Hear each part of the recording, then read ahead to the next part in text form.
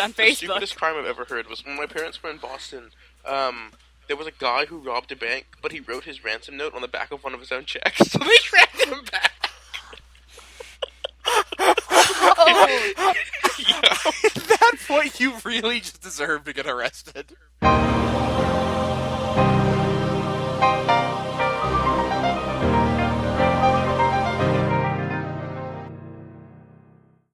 Hello everyone, and welcome to Theo Table, where angels dancing on the head of a pin can change your life.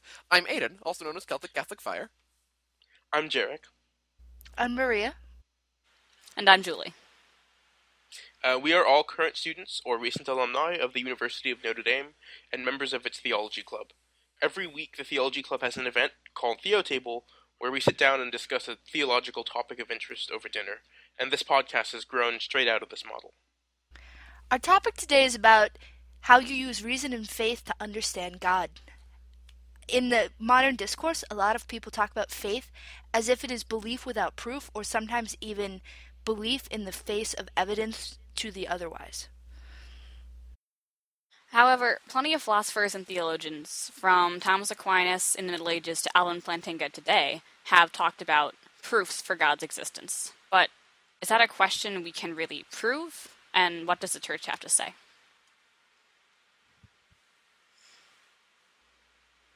Well, Vatican I effectively says yes. It says that we can demonstrate God's existence from our knowledge of science and natural reason, that is, like, philosophy.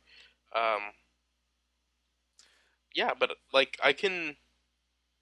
And I'm not exactly sure what the reasoning for this is.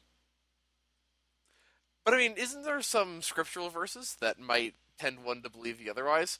For example, in the parable, not in the parable, but in the story of doubting Thomas, when Jesus appears in the upper room, I believe in John's Gospel, where he says, "Blessed are those who have believed and not seen." So isn't there some sort of virtue to believing things without proof? Yeah, that's true. Well, okay, I'm gonna get really weird and disjointed. Clean this up. Do with it what you will. But you know how older texts like St. Thomas Aquinas talks about philosophy as a type of science and theology as well as the highest science? Mm-hmm. And so when you talk about the Doubting Thomas passage from the Gospel, it almost recalls kind of that ordering of the sciences, that the natural sciences are actually a body or a type of knowledge that's, you know, very intricate but lower than something like theological knowledge. In natural sciences, you know stuff by working with empirical evidence, right? And so Doubting Thomas believes when he touches the side of Christ and everything, and that proves it to him. It's a proof, like, I don't know, something you would find in a lab. But Jesus says, what was it? Blessed are those who believe without having seen? Yeah, something like that. You know, so blessed are those who are able to believe and recognize the truth without going through that empirical stage. And to me, that kind of recalls, you know, how theology is considered to be the highest philosophy, that you have knowledge given to you by reason and empirical evidence and stuff, but also knowledge from revelation. Yeah, that's possible. And also, like, even if Jesus says, like, blessed are those who see and do not, or rather, who believe and do not see, it doesn't mean that everything is based on... I mean, by that logic, if we're going to apply that to everything, we shouldn't try and understand anything, except we should just take everything on pure faith, everything about religion. And that's not quite true. I mean, there are at least some religious claims that we think we can talk reasonably about and go through arguments about. And if we're going to apply that logic of the Gospel of John to everything, that would not be true. Well, on what you were just saying, Jerk, I think there's two different questions there. One is, can you reason at all through claims about theology? And the other is much simpler. It's, can you prove God exists with reason? Yeah. I think talking to the first question, though, sort of drawing back to what Maria said about theology is the highest science, it's not just that we're taking things of theology on faith alone. because that's not really true. Theology isn't just, this is what the church teaches and we believe all of this on faith. That's not how this works. Theology ultimately is a rational science. We draw from the truths of Revelation. We start from Revelation. But part of Revelation is that God made humans reasonable. God made our reason in the image of his own reason. So our reason can be trusted. And so we can reason about things. We can reason about... Yeah, of course. Yeah, that's true. And, like, maybe it depends on how seriously we take our being formed in the image and likeness of God, and, like, you know, to what degree are we formed in the image and likeness of God. Right. St. Thomas, again, to go back to St. Thomas, he has this funny part where he's asking, is God a body? And one of the objections is, well, God made us in our image and likeness, and we are bodies, therefore God is a body. It's absurd and clearly, like, not true, because it's an objection which Thomas then completely dismantles. But, like, yeah, it just depends on how seriously we take us being formed in the image and likeness of God, and in what manner we're formed in the image and likeness of God. Is it just that our soul is in the image and likeness of God, and what capacities of our soul are in the image and likeness of God? To put it in, like, philosophical terms.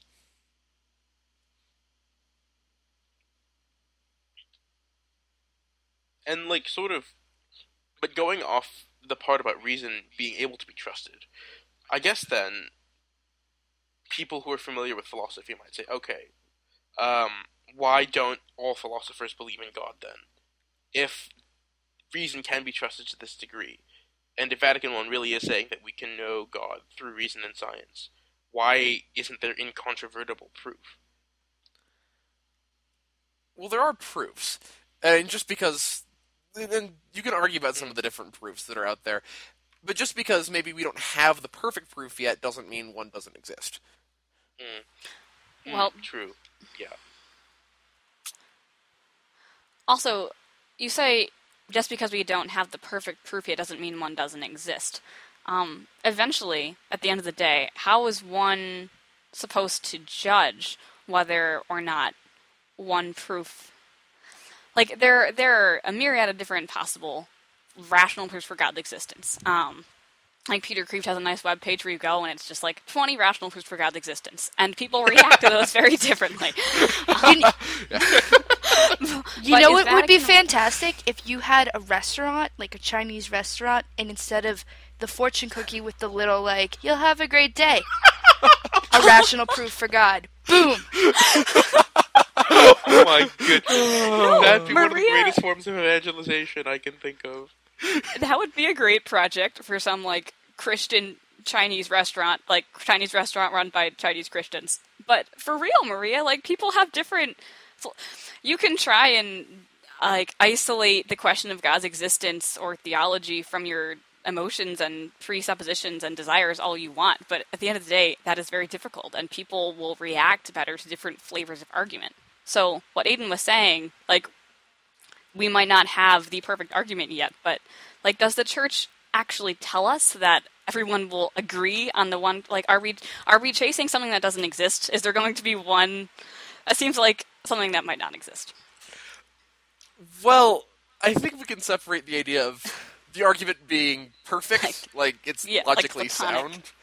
Yeah, we can separate it from being, like, perfectly logical from being something people would be, like, 100% on board with. Because if you take, like, again, back to this great Chinese restaurant evangelization example, you can imagine someone has this giant, like, fortune cookie, and they break it open, and it's a scroll. And the scroll is just, like, one of Thomas Aquinas' proofs of the existence of God. It might be perfectly logical, but people aren't going to want to have their dessert interrupted by metaphysics. Okay, it depends on the crowd you're catering to, but continue. Yes.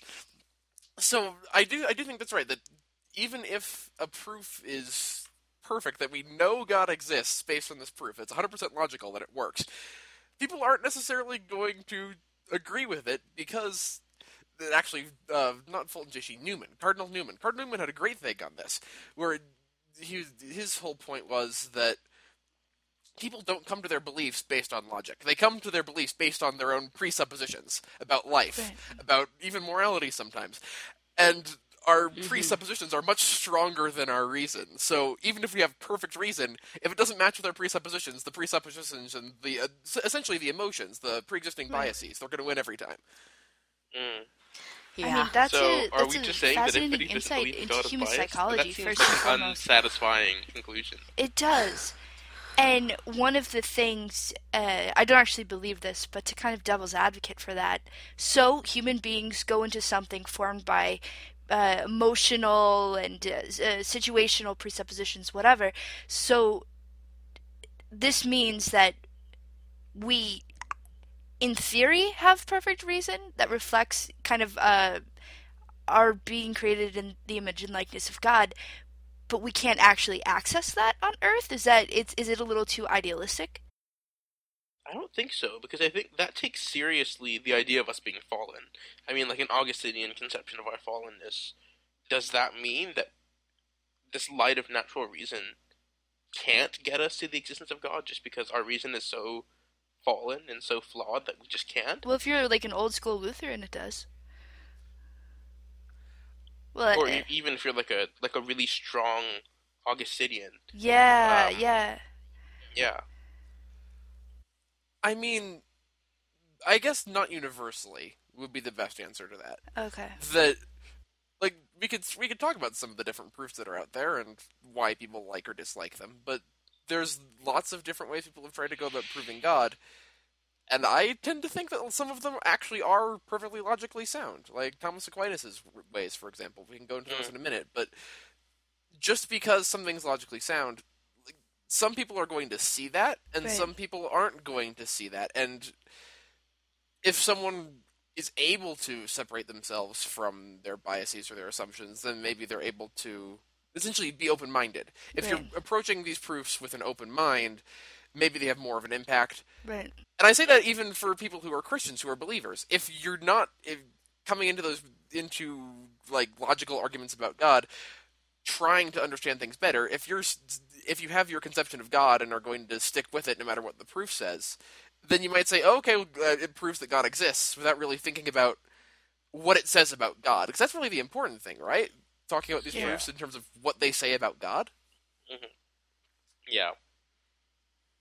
And maybe that's like where what Vatican I was saying might be applicable in some sense.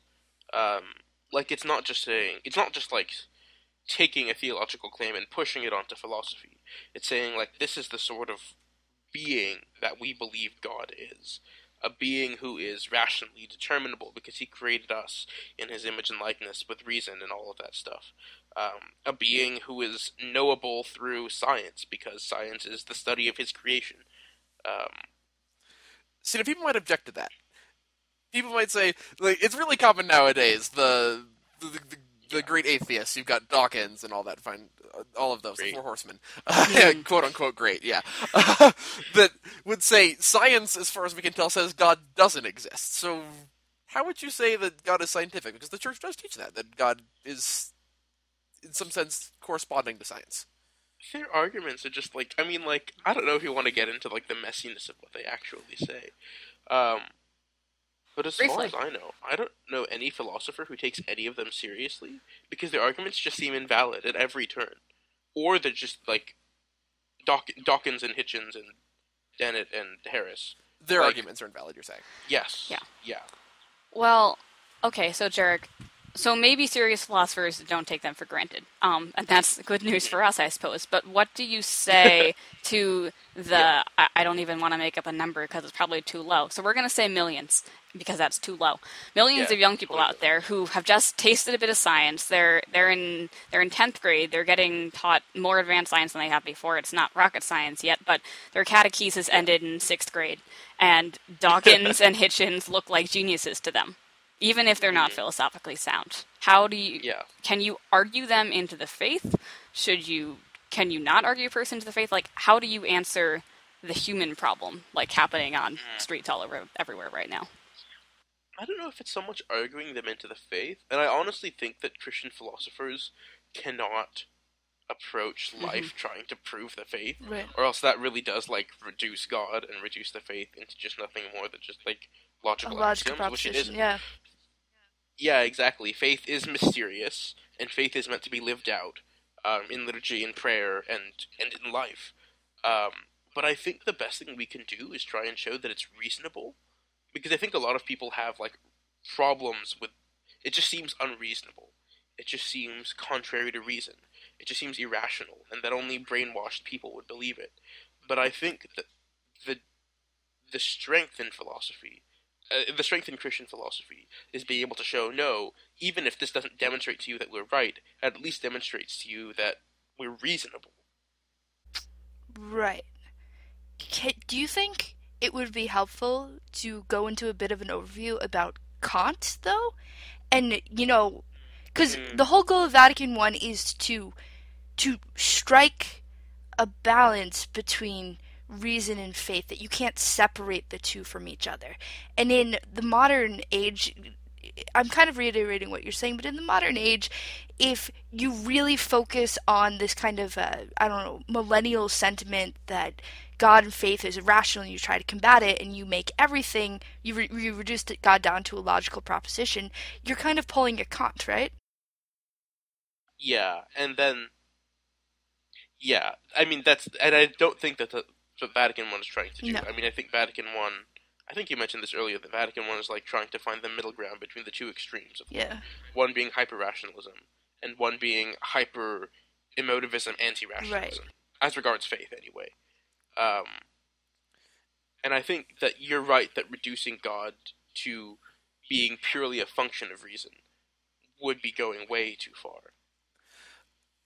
In some sense, though, might we say that saying God is scientific, in other words, you can see God in the natural world, might help to alleviate the idea of him being purely irrational?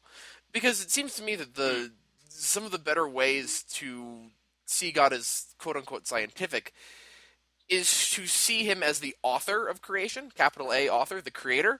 So in other words, we can see his mark in everything that's made.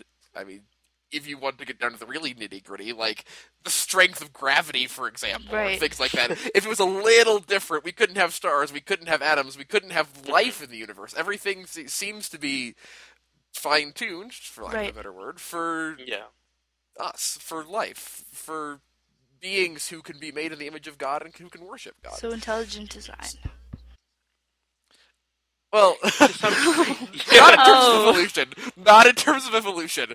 For the record, which pope was it that approved? Like, said Catholics can believe evolution in good conscience, right? Benny the 16th, maybe? In 1800s? Oh, 1800s. Beforehand, like Pius X. This is like the 1800s. It's like mid-1800s. Like Pius X or Pius IX or someone like that. Yeah, so Catholics... Like around the Vatican I period, somebody said Catholics can believe in evolution in full consciousness. And I think at this point, almost all Catholics do believe in evolution. Well, but that's not to say that we believe in, like, a Darwinian evolution that isn't... Well, because I think the problem that Catholics see is that the idea of evolution and the idea of God as author of the universe are not, like, mutually exclusive. You can believe both things, and a great majority of Catholics do believe both things. I mean, Genesis, the creation story in Genesis, and I always found this really cool, says that God told the earth to bring forth creatures. It's not that humankind is unique in that God shaped man from the ground. For all the rest of creation, he says, let the seas bring forth creatures, let the earth bring forth creatures. It really does suggest God guiding a natural process like evolution to bring about his desired result. Oh, that's so cool. I never thought about that. Yeah, that's true. That's really cool. Huh. Sweet. Yeah, and so that in that sense, God is... Although I'm still not fully hooked on what you said about God being scientific as a solution to God being over-rationalized. What did you mean by that? Okay, yeah, I mean, maybe I didn't explain myself as well as I could have. My sort of point with that was that God as scientific more means God as creator, so looking at creation and seeing the mark of God. Mm-hmm. And so what that does is it makes God personable. It makes him a person, a being who has done things and has will and intent, who sees the universe and wanted it to be a place for us. At least to some degree. Like, there could be other, like, Catholics are cool with aliens too, that's a thing. But if aliens exist, God might have intended parts of creation for them as well. We just don't know. But at the very least, around here, like the local solar system, it seems to be pretty, like, shaped by a creator for us. So it serves as the foundation for making God relatable, personable, so to speak.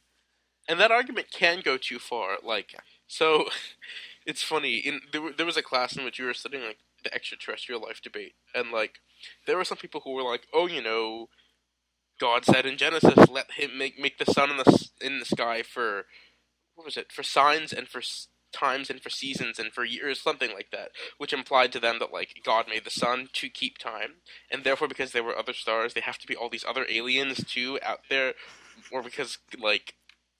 What other function would they have? Would those stars have if there weren't other living beings there?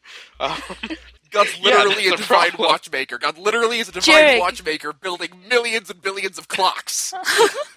Jarek, People made this argument, and like John Adams in a private letter said, like, you know, the incarnation is incompatible with aliens, and we know aliens exist, therefore the incarnation can't have happened. No. Jarek, no. I did an SSLP Yeah, the summer after my freshman year, and I was in this tiny little town, 900 people in the middle of Utah, and there were the Mormons and the Catholic Church. SSLP? Yes. Sorry, Marie, you might want to explain SSLP. Oh, it's a summer service learning program through the university we all went to, where you're paid basically a scholarship to do a service program for 2 months. And so there were 3 churches, the Mormons, the Catholics, and this fundamentalist Baptist church, which said that aliens existed, but they were actually in the center of the earth, and they were an enlightened form of being. And so God created them as something that you can, like, progress and develop into, so the holier you become, the more you emulate them. Right? Okay. And then, like, your final goal in heaven is actually found in the center of the earth. I will send you... I'll send you the link to the website after the podcast is over. But this was a legitimate thing, and they would go door to door, and it was super impressive because they had more converts than the Mormons, who patent going door to door. It was amazing. Oh no! It was amazing. Oh no! Oh Lord! Wow. So yeah, aliens. So that would be an example of things being taken too far. Yeah, right. Point in case. Yeah. Yeah, so natural theology can go too far, but it is a valid form of reasoning about God. I think that's the conclusion out of all Just of not this. in Utah. Just not in Utah. Oh my gosh. Yeah, I guess, like, one sort of fundamental question that we do have to ask, lest we sort of turn into, like, pedantic people in an ivory tower, is like, what does this at all have to do with our life as Christians? Does the fact that God can be proved rationally through science and philosophy, does that do anything for us as Christians living our everyday life? Well, it certainly is very, very useful. And a lot of modern Christians and Christians from throughout time can be very grateful for that, because I know, at least this is true for myself, and I think it's true for a lot of younger Catholics today, and Catholics today that weren't catechized so well. They argued themselves into the faith. Their introduction to the faith wasn't necessarily watching it lived, watching pious, like seeing holy people or being part of a Catholic culture. It was these rational arguments they found on the internet when they started looking into what the church teaches. But I was reading an article by a Dominican who studies at Notre Dame, Father Brophy, Justin Brophy, and he pointed out that like intellectual form of Catholicism can become problematic and exclusionary. Like, you start to define the faith by doctrine and not by people, and the church by doctrine and not people trying to practice it. So does anybody have any thoughts on that? Yeah, I'd almost wonder, going back to kind of Jarek's idea about, or his introduction of the idea that Vatican I was trying to find a balance between faith and reason. And then to your point, I was just wondering if you guys think it would be fair to say that a society or a group's understanding of God influences the way they understand human nature. That if a society says God is rational, then they're going to see human nature as something that's irrational, chaotic, and ultimately slide into nihilism. If they see God as something that's who's solely rational, then they're going to do the Kantian, uber-rational, ethical type thing and completely miss out on a very rich faith. I don't know, do you think that would be a fair thing to say? Oh, absolutely. Absolutely. Yeah. I was at Seek 2017. I was at a talk by Scott Hahn where he talked about something like this in terms of Christianity and Islam, actually. That Islam, one of its big differences, aside from like the Trinity and things like that, one of its big differences is it doesn't conceive of God as Father. Yeah. That it doesn't see God as a father figure. It sees him as a Lord, as in some sense merciful, but not as Father. And in fact has deep problems with calling God Father because that's not how they see God. So, in other words, it's the language we use and the terms we use about God really matter because ultimately we're trying to live out a relationship with God, right? We're trying to live out our faith and to worship and live with and strive towards the life of our Lord. And to do that, we have to know who our Lord and our God is. And so knowing God as a father, someone who, like in the parable of the prodigal son, will always be ready to forgive if you repent, is very different than seeing God as a Lord who only has justice and does not have the mercy of a father towards his children. And I think to bring this over to directly apply the whole God being rational sort of thing, I think if we conceive of God as totally irrational, then we think that there's no way for us to know him in some... There's a sense in which we can't get to know him except through more sort of subjective, emotivist means. And then in that sense, if we can't get to know him except by our subjective experience, then we sort of fall into individualistic sort of... I think, in my opinion, there's no way of talking about God solely based on your own emotions and not reducing him to,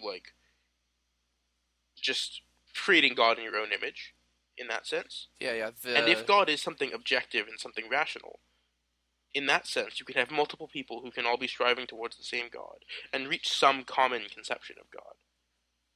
All of a sudden, your faith life, your life of your relationship with God becomes a communal affair and not just an individual one. Which I think to Catholics who believe in the Church is really important. I think that's something... Oh, sorry. Yeah, go ahead, that's something that's really cool and special about the Catholic Church. Because we have famous Protestant philosophers like Kierkegaard and, what was his name, Georg Hamann, who said that your experience of faith is not something that can be directly shared. But a Catholic can say your individual experience of faith and relationship with God cannot be directly shared in that way. They'd agree, because you often reduce it to, emotions and making God in your own image. So we have that, and it's intensely personal and individual, but we also have the sacraments and a common source of grace and coming to know God, which we all experience together, so we have language and framework with which to discuss this in. If that didn't make sense, you can cut it, but... No, you're good. No, that made perfect sense. Yeah, that God is, and God desires to be worshipped communally. God desires to be known as a community. That, like the Book of Revelations talks about the end of history. The best thing in all of human history is going to be when the Church, as a unity, as a community, enters into the eternal marriage with God, with Christ. Yeah. God made covenants in Israel with not just people like Abraham and Isaac, but also with bodies. He made a covenant with the people of Israel. I.e., like bodies of people. Christ, his church. not like... exactly. Yeah. And Paul talks about the church as the body of Christ so much that it's almost like impossible for us to read Paul and think of faith as a purely individual thing. Right. Which is why it's... I don't know about... disappointing is not the right word, but just kind of... so many people tend to think of their relationship with God as their own personal thing, and they don't need to go to church. They don't need to go to any denomination because it's my relationship with God. Why should I need to... I can pray in my house. Exactly, exactly. Whereas but it's not just that God isn't just someone you relate to. He's also someone you know reasonably, rationally. And in that way, can approach as a community who all have the same foundational understanding of what it means to be related to God. To use the phrase of a very popular priest and teacher around Notre Dame's campus, related in love, that is. That the way we relate to God in love is as a community, through the sacraments, through the Eucharist, Mass, confession. All of that requires a common understanding of who God is and what his being is. Yeah, and not just a common understanding, but even just the belief that we can have a common understanding. Oh, exactly, exactly.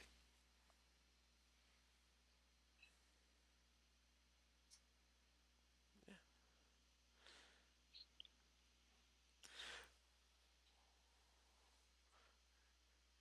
I think then, if anyone else has any other thoughts? Is there anything that we missed? Do you think we should give brief summaries of Anselm's ontological argument for the existence of God and Thomas's 5 ways? Because we mentioned both, I think. The ontological argument came up in the previous test run. I don't think we need to summarize them. I think just describing them is... I don't know. I don't think we should... Because that can get a little bit too, That's another 20 minutes. What we're at, time-wise? We're at about half an hour. That's pretty good. How would we... I think, unless anyone has any burning thoughts, that's a good time. Yeah, and it ended organically. We can start so wrapping don't up. stab it and try and... DNR the podcast. Okay, well, how about this? For all you listening at home, here's your homework if you want homework. There are actually proofs of the existence of God. We kind of mention them, but don't go over them. So if you're interested, St. Thomas Aquinas' 5 ways are a place to start, as is St. Anselm's ontological argument. So if you're interested in actually reading proofs for the existence of God, that's where I'd start looking things up. And also know that there's a lot of, people have a lot of thoughts on these proofs. A lot of thoughts on these proofs. Why they're invalid, why they are in fact valid, instead of, you can spend a long time studying, you can probably spend a lifetime studying these proofs, and people have spent lifetimes studying these proofs. But if you do want also a more complicated, more complex sort of evaluation of different types of proofs for God, the philosopher Edward Vaser has this great book called 5 Proofs for the Existence of God, or something like that, which goes through 5 different historical approaches to proving God's existence. And that one I've heard is also a really, really good book, if you're interested. Excellent. Thank you very much, everybody, for listening. Before you leave, please pray with us the prayer of St. Thomas Aquinas. Grant us, O Lord, minds to know you, hearts to seek you, wisdom to find you, conduct pleasing to you, faithful perseverance in waiting for you, and a hope of finally embracing you. Amen. Amen. Amen. Woo! And that's the podcast!